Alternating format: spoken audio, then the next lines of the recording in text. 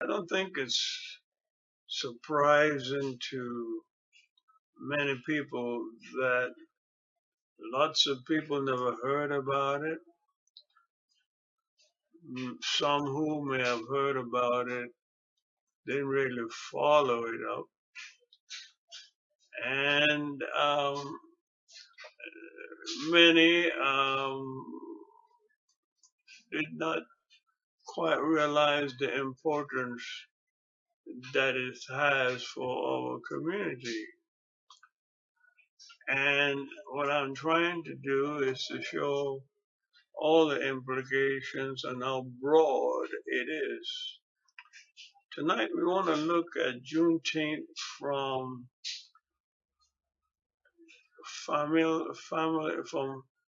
from the wealth of family passing on from generation to generation, generational wealth.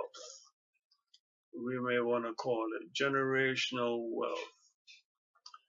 That's what is important.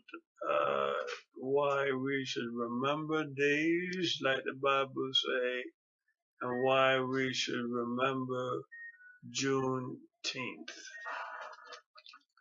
Generational wealth. If each generation continuously has to start from scratch, um, indeed, it's that group of people, that race of people, if you want to call it that. I think race is not necessarily all the time a good appropriate word to use, but that group of people, that ethnic group of people, tend to be poor. Not only are they poor uh, monetarily, poor in terms of possessing durable things, possessing things that appreciate and not depreciate per se, like land. You know, many of us in our homes and others, if you own a home or land, you know, over time, it becomes more valuable. It's worth more. And in that group of people where you have generational wealth, there tends to be also other factors that are important, such as there's not as much depreciation because that group doesn't consume more than it gathers. You know, it's like kind of eating more than you produce. You know, eating more than you plant.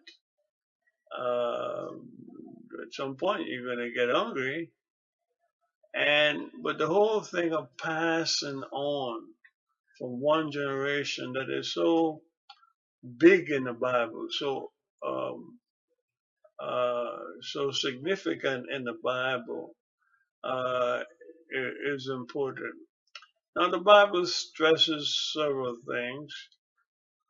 First of all, people like to talk about generational curse. Uh, that can be debatable. What exactly do we mean by generational curse? But if you lack generational wealth, then you can see how, in a sense, that could be a curse.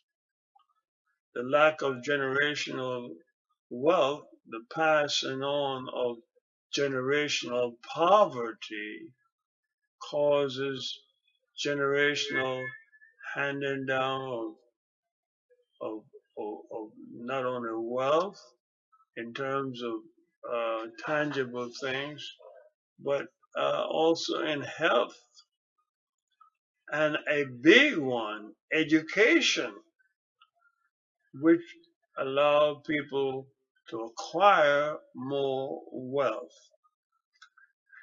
So the point of a lot of what is given to us from the Bible is for us to prosper, for us to be prosperous, and that what we pass on to those who come behind us, our inheritors, keep growing.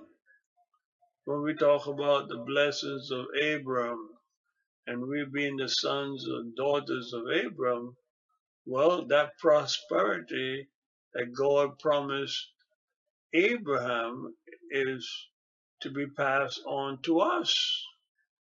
But again, we go back to the fact that if you have nothing to pass on, if each generation have very little or nothing to pass on, then that's generational poverty.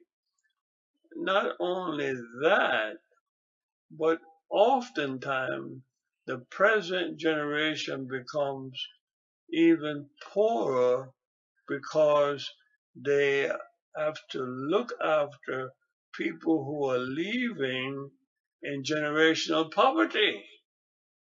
So it draws from a present generation who might be seeking to gather more things that they could leave on to the generation following them. So generational poverty, lack of generational wealth affect the present generation as it affects the generation to come, because the generation that might be passing on is drawing from uh, the present and the generation to come. Now, I'm not saying that circumstances, misfortunes, and other things don't feed into this. I'm not saying that we can't blame people if they weren't given sufficient opportunities. We can't blame people if if if if they weren't given a chance to acquire education, wealth, promotion on their jobs, and so forth and so on. And that's why every year, this coming Sunday at Faith Baptist Church, we will be promoting and encouraging those who have been promoted, those who have made achievements in any way, and all those who are graduating from anything, from any school, from whatever. We want to lift that up, because here is where Juneteenth comes in, and it's so significant at this time. As I said before, the Bible talks about remembering days. Have days that you remember your achievements, and being freed from slavery, um, Freedom Day, that we will be remembering every year from now on as a holiday, June 19th of every year. It not only reminds us of an achievement, of something that we acquire, but something that we should preserve, something that we should cherish, something that we can pass on to our generation. So it behooves us, and I hope between now and next year, before the next Juneteenth holiday celebration, Jubilee comes around, that more people will dig into the facts and the history of how we achieved this Jubilee status, this freedom, um, that we have, that is constantly being tried to take away from us. We remember those who fought, those who died, those who resisted, those who protest. We remember civil rights, that after we got our freedom, Jim Crow seek to take away our freedom. And when freedom is taken away, it affects people's generational wealth. And we want to acquire generational wealth. People are fearful of generational curse, but one way we could deal with it is to realize that we have to have generational wealth to pass down from one generation to another. I think that's significant. I hope that you could share and spread the word that we share this afternoon. If you have any thoughts, if you have any questions, you can certainly type it in, email us, or whatever. But we want to praise God for you. And remember, you can tell somebody if you miss, focus on ministry, focus on the family. On Tuesday, June the 24th, 2021, you can always go to Faith Baptist Church website and click on the recorded teachings and sermons and whatever. Click on archives and look for this this segment of Focus on the Ministry, which will be called Juneteenth Generational Wealth. Juneteenth Generational Wealth. If you came on late and you happen to miss it, this will be archived, and it will be archived as Juneteenth Generational Wealth. God bless you, and thank you for sharing. Thank you for spreading the word. Amen.